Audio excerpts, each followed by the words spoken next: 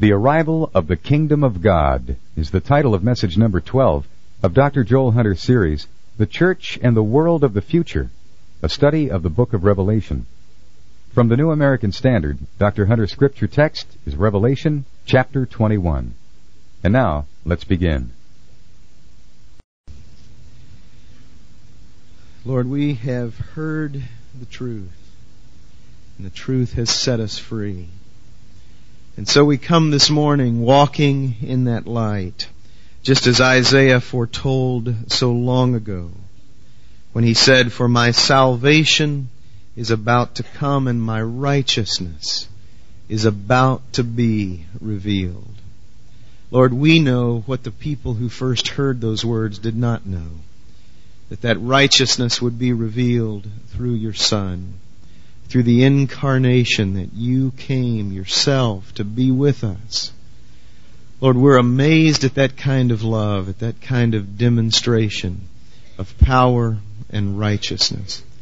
Lord, we're also amazed as you have shown us through these chapters of Revelation about the power that you still are working in this world and will work in days to come.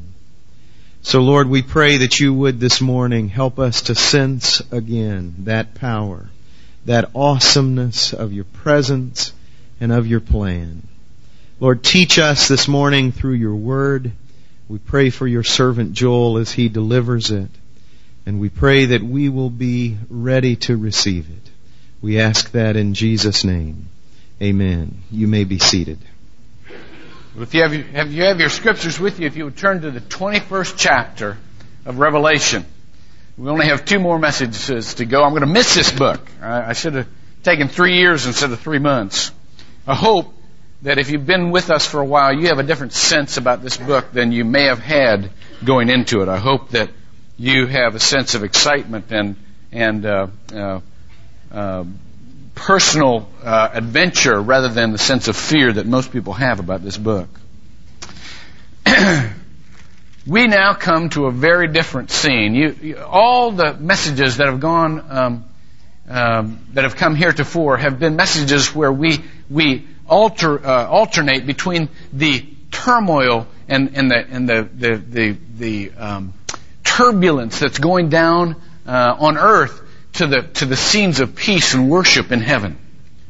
And now in the 21st chapter, rather than that vacillation between 2 scenes, there is a merger between them. And there is such an overcoming of good over evil that it eradicates and separates all forms of evil out. Listen to this. "And I saw a new heaven and a new earth. For the first heaven and the first earth passed away, and there is no longer any sea." Now, remember, the sea in Scripture was symbolic of many things. It was symbolic of turmoil and turbulence. You know, the skin of the sea is never just flat. I mean, it's always moving and many times very dangerous. It was also a symbol to John, who was isolated on the Isle of Patmos, as a symbol of separation. It was between him and those he loved. It was also a symbol throughout Scripture of deep mystery, many times of things that are too terrible for us to understand. Sometimes of those things that are too wonderful for us to understand. The Scripture says, "Oh God, your mysteries are hidden deep in the sea." Remember, the beast came up out of the sea. And so the Bible says the sea is no more. There is no turmoil. There is no separation. There is no deep mystery that cannot be comprehended by us. And I saw the holy city, a new Jerusalem, coming down out of heaven from God, made ready as a bride adorned for her husband. I wonder how many of you who read Scripture in an analytical sense will pause at that and remember that the fullness of the arrival of the kingdom of God has as much romance in it as it does fact. It's a wonderful, wonderful sensory experience. And I heard a loud voice out of the throne saying, Behold, the tabernacle of God is among men. And He shall dwell among them, and they shall be His people, and God Himself shall be among them. And He shall wipe away every tear from their eyes. And there shall no longer be any death. There shall no longer be any mourning or crying or pain, for the first things have passed away. Let me tell you just a few things that I want you to remember as you read this scripture for yourself. The first one is that there comes times in life when God, just by divine fiat, establishes Himself. He does not work through this process of evolution. Evolution is a terribly ineffective way of improvement. You know that, don't you? Both biologically and relationally, you've got to have 1,000,000 failures for every one increment of success. It is not a good way to improve. Better than nothing, but it's not a good way to improve. And there is a longing in us. You can read it in Romans chapter 8. How we long for that world to come. There's an unrest and an impatience in us for God just to do this thing. And that's very, very well put. And in the history of Scripture, God, at very important moments, has just done the deal. That was that way at creation. God, just by divine fiat, said, I'm not going to ask for approval on this thing. I'm going to do it. And in the arrival of the Son of God, there was an announcement from the heavenly host. There wasn't a response to prayer. There was an announcement. And in the establishment of the church, that wind came rushing in because God said it's time, and He just did it. And in the conversion of Saul to Paul, he was riding along. He didn't wait for Saul to think his way into the kingdom, to improve his life incrementally until he finally believed in Christ. Knocked him on his can. Said, it's time, buddy. Isn't it wonderful when we can look to the future, to the arrival of the kingdom of God, and see it for all of its power of dominion? That God does this thing. It's not something man's trying to put together. You know, I saw a cartoon this week that said you can estimate the intelligence quotient of a committee by starting with 100 and subtracting 5 for every individual on that committee. It's true. Churches run by committees are a mess. Things improved by committees usually turn out to be a mess. Bill Cosby once said, I don't know the key to success, but I know the key to the failure, and that's to try to please everybody. Well, God's not trying to please anybody. He's just doing the deed. And when it's time, it's time. And all of us need to be able to look forward and say, you know, Christianity is not just about covering up for the hurts. It's not just about these little incremental victories that we have in life. It's about establishing dominion of what's right. I told a story some time ago, and there was a story going around a couple of years ago, and probably all of you have heard it except for maybe 5 people in here. But 5 is good enough excuse for me to retell a story that I really enjoy telling. It's all I need, just 5 of you. It's about this football coach who is lining up scouts to go out and recruit for a college team. And he's got his half dozen little scouts out here, and he's instructing them what to look for. And he says, now men, when you go out there to these games, there's going to be boys that get knocked down and they just stay down.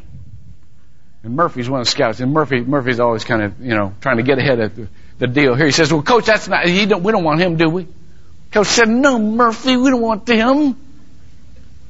And he said, now men, when you go out there, there'll see there'll be another kid. He gets knocked down and he gets back up and he gets knocked down and he gets back up and he gets knocked down and he stays down. Coach says, we don't want him either, do we, Coach? No, Murphy, that's not the guy we want. But he says, men, there'll be people who get knocked down and get back up, knocked down and get back up, knocked down and get back up. No matter how many times they get knocked down, they get back up. Murphy says, that's the guy we want in the coach.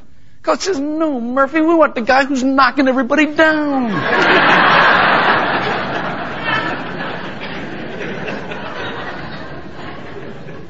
You know, this Christianity thing, people most think that, well, Christianity is just to help you feel good when you get knocked down. That's not the full story. Christianity is that which takes dominion over life, which says, this is what God wants. I'm confident this is what God wants. This is what God's going to establish. I'm going to start living like that right now. And so we read about what God is about to establish in our lives in order to give us the confidence to establish it now. And then, when we read in the Scripture that God will be with us, I want you to know that God will minister to our hurts. There's no doubt about that. I mean, His presence wipe away every tear. No mourning or crying or pain anymore. You know, God's love is just going to get into every crevice, every crack this world has made in your life, and He's just going to fill it up with His mercy and grace. But there's something else that's important here. We will not live in a world of temptation anymore. You know why temptation is a part of our world? It's because of our distance from God, the distance that sin has created in our lives. When God's around, we aren't tempted. Becky and I were eating the other night at the Angels over here. And we were just sitting in a booth kind of by the counter, and this mother and small kids came in, and this little girl, boy, she was a tiger. She just kind of walks in and she's looking around, boy. She spots this decoration that's made out of, it's got like a Christmas tree made out of bubble gum. You know, they do bazooka bubble gum over there. She just goes right up to this thing and just reaches for that thing. And her mother says, now, honey, that's a decoration. Don't take that. That's a decoration. It'll ruin it if you take that thing out. Don't do that. Well, she just looked at her mother and followed her to the booth. It wasn't a minute later after they sat down that girl came right back up there, round the corner, see.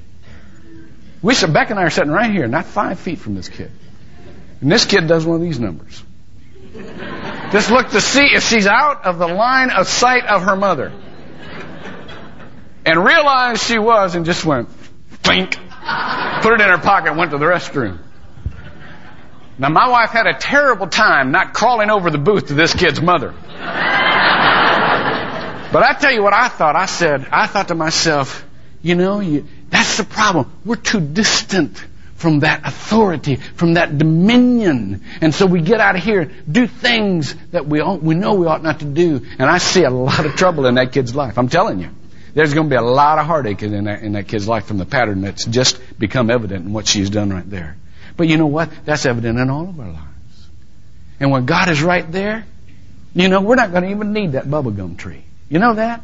This whole world's going to look like a bubblegum tree. We won't even need it. And here's what I also want you to understand. The difference between that place and this place. That place in which we will all be in a very short period of time. Whether it's because the Lord comes again, or whether it's because we die in a very short period, in the twinkling of an eye, every one of us are going to be there who follow Jesus Christ. This is what I want you to understand about this place. That there is a separation of population. It says, as a matter of fact, in verse 8, it talks about the categories of those who are not present. By the way, the first of those categories are the cowards. The ones who tried to kind of be a little bit Christian just to cover the bases. You know, and I've said before that kind of trying to be a little bit Christian is kind of like trying to jump kind of over a chasm a little bit. You can't jump over a chasm a little bit. It'll put you in the same place as if you fell off one side. You either do it or you don't. Now, there's a population that is designated and categorized, but there's also a population in here that's not designated. I mean, it's just a bunch of people. Us. Just a bunch of people. They don't have titles. They don't have descriptions. It's just us. And let me tell you why we're not designated. The reason is because none of the designations matter. The reason is that we're just glad to be there. We're just glad to be there. There's no great descriptions of life in heaven because all that matters is being around God. That's all that really matters, and everything else is gravy. I had dream this week. I hate to have so many personal illustrations this time, but God's just been chasing me around all week saying, put this in here. This is what I'm trying to teach this week. I think I'll just show up in your life. I had a dream this week, and I don't usually remember my dreams. But I had a dream just a couple of nights ago, nightmare, about this huge guy. I mean, he had to be 8 feet tall, leather jacket. 8 feet tall. Now, I'm a little ticked off because most guys have dreams about lust. I have dreams about height. There's something not normal about that, is there? I don't know what. Kind of resent that. But, no, I guess it's okay. But, so this, I don't use this tape to distribute. But, here's this guy, and there's this little .22 caliber pistol, and he's shooting and he's shooting at people I love. I don't know who they are, but somehow I get that gun and I just start shooting at him, and the bullets are just bouncing off, and they're not even going through, and I empty the thing and I said, "Don't, you're not even bleeding anywhere." And he goes, "Well, I got red spots here," and he says, and then he gets mad. And he starts coming after me. And I just woke up. You know how you wake up and just sweating? Well, I was so glad just to be alive. I was. I mean, it didn't matter. I didn't feel any pressure about anything. I didn't feel, how you go life, you feel pressure, you wake up, you feel pressure, you got to do this, I was just glad to be here. And you know what? I think that's how it's going to be in heaven. Just glad to be here. You got anything to do? Fine. Don't have anything to do? Fine. I'm just glad to be here. I think that's the general sense of being in heaven. Thank you, God, that I'm with you. I'm just glad to be here. And then, one more thing. I want you to see, as you read this chapter, that the things in heaven are even more real than the things on earth. I'm going to use this chapter to describe. I'm going to be preaching about heaven for the next 3 months because I want you to see what this place is and see that you don't have to wait to get there to live like you're there. You don't have to. That's a lie that we've got to live in partial misery down here. But here's what I want you to see for right now: that the things there, the population there, the people there, are much more real and much more valuable than the things we count as value down here. I started to get into this last week, and I'm going to continue it. It is so important for you to understand the description in heaven and how they described it in the most valuable terms down here. Look at the wall described that surrounds that holy city. A wall of pure, clear diamonds. The wall itself is 1,500 miles high. The dimensions of this city, by the way, are a cube. And it is large enough to cover 3/4 of Europe. Large enough to house 20 billion people, each person in there having 3 acres to themselves. Of course, they wouldn't want 3 acres to themselves because they like hanging out together. So it's a huge place. The wall to this place is 216 feet thick of pure blue diamonds. And of course, there's no night in heaven. It's all pure light. Now, I want you to see that they have described this thing in the most valuable terms in an earthly sense, but that's not what's valuable at all. It's the population, it's the fellowship, and God Himself will be with them. And they shall be His people. We're all together. We can't do this thing alone. We're all together. I had another thing happen this week. My sister and brother-in-law are about the only ones in our family that ever have done well financially.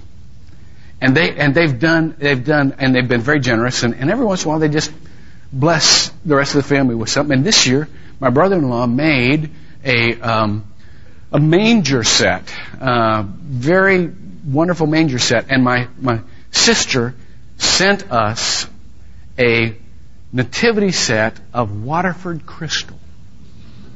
Now, some of you know what that is, don't you? Now, can you imagine sending that into a house with 3 boys? You know? it's like pick up that, hey look, a shiny, sparkly wise man. And you're standing there going,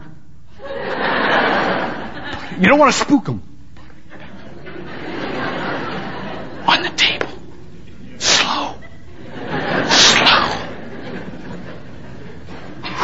Don't ever touch that again. Something to make them feel good about Christmas, but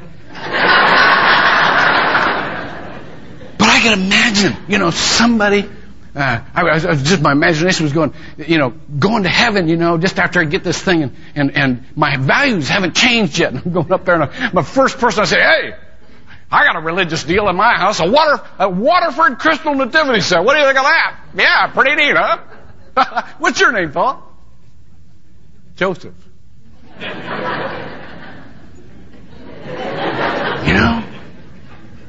It's more real in heaven. It's more valuable in heaven than anything you can imagine on earth. That's what we need to start living like. That's the light that we need to have for the future. That's the confidence we need to have to put what we have here in perspective, both good and bad. God will establish that thing, and He will establish it soon for us. And we need to be in the process of transition. It is so appropriate that we are closing this time of preaching in a time that coincides with Christmas and the New Year's. And there is a piece that we would like to do, transitioning into that meal of the future, not just the meal of the past, but the meal of the future. The piece comes from Alfred Lord Tennyson, written about 100 years ago to a friend of his. And it was written around Christmas, New Year's time. And it was a piece that talks about ringing out the old and ringing in the new, of being a part of this pronouncement of the things coming. We'd like for you to concentrate in making this transition in your own life, and let this poem help you begin to make that transition.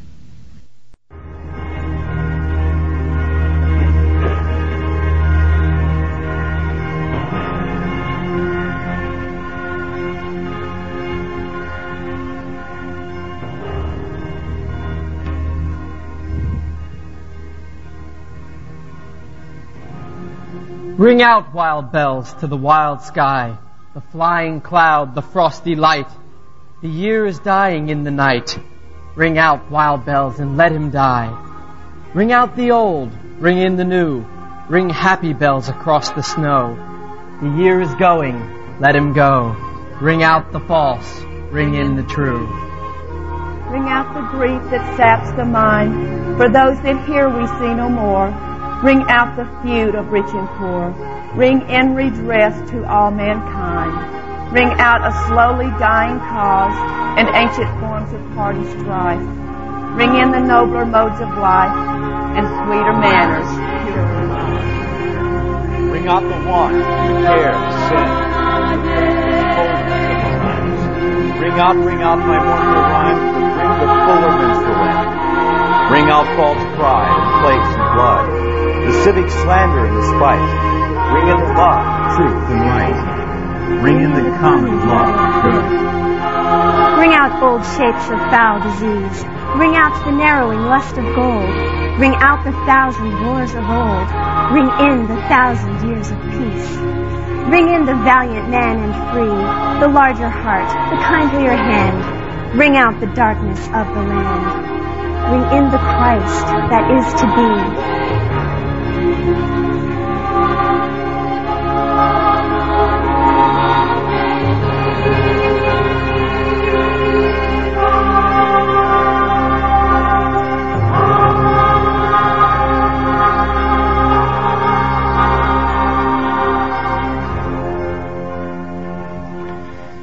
Would the communion servers please come forward at this time, and the worship team. This meal, as I have said, is not only a meal of commemoration, it is a meal of anticipation. As a matter of fact, when Jesus took it for the last time with his disciples, he said, I will not drink of this fruit again until I drink it new with you in the kingdom. Let us pray this prayer of consecration in that anticipation. Father, thank you for this meal that not only commemorates what you have done for us, but what you will do for us. And help this time be a time of putting away of our sin, of turning toward eternal things. Father, as your children gather to take this meal that you have given us, prepare our lives for the world you have for us to live in. We pray this in Jesus' name. Amen. Please wait until everyone has received the elements, and we will take them together. This is for you who are following the Lord Jesus Christ. If there's some reason that you're not prepared to take this supper this morning in worthiness, for those of you who do not yet believe in Christ or are following Him, or those of you who have business to take care of before you partake of the supper, just let the elements pass you by. Don't be embarrassed, and spend this time in prayer. The body of our Lord Jesus Christ, preserve thy soul and body unto everlasting life. Take and eat this in remembrance that Christ died for thee, and feed on him in thy heart by faith with thanksgiving.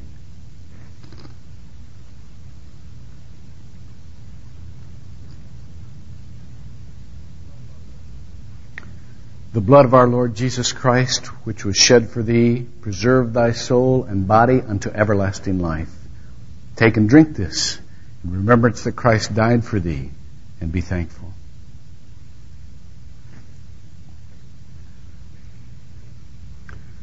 Would you please stand for the closing prayer of thanksgiving and the benediction that will also be an offertory. Father, as we have said, we cannot thank you enough for how you have invaded the world and you have saved us from our past for our future. And Father, right now we offer ourselves to build that future. Many of us will offer our money today. So much of our money goes into the things that we cannot keep. Help this money go into that which will last forever. So many of us will offer our hearts and our emotions and our minds to you today. Build in them the things of eternity, the nature of Christ. And so many of us, as we leave this place, will offer our behavior, our example to you to build in this world a glimpse of what is to come. Use us not to the best of our ability, but to the best of your ability. We pray in Jesus' name. Amen. Go in peace.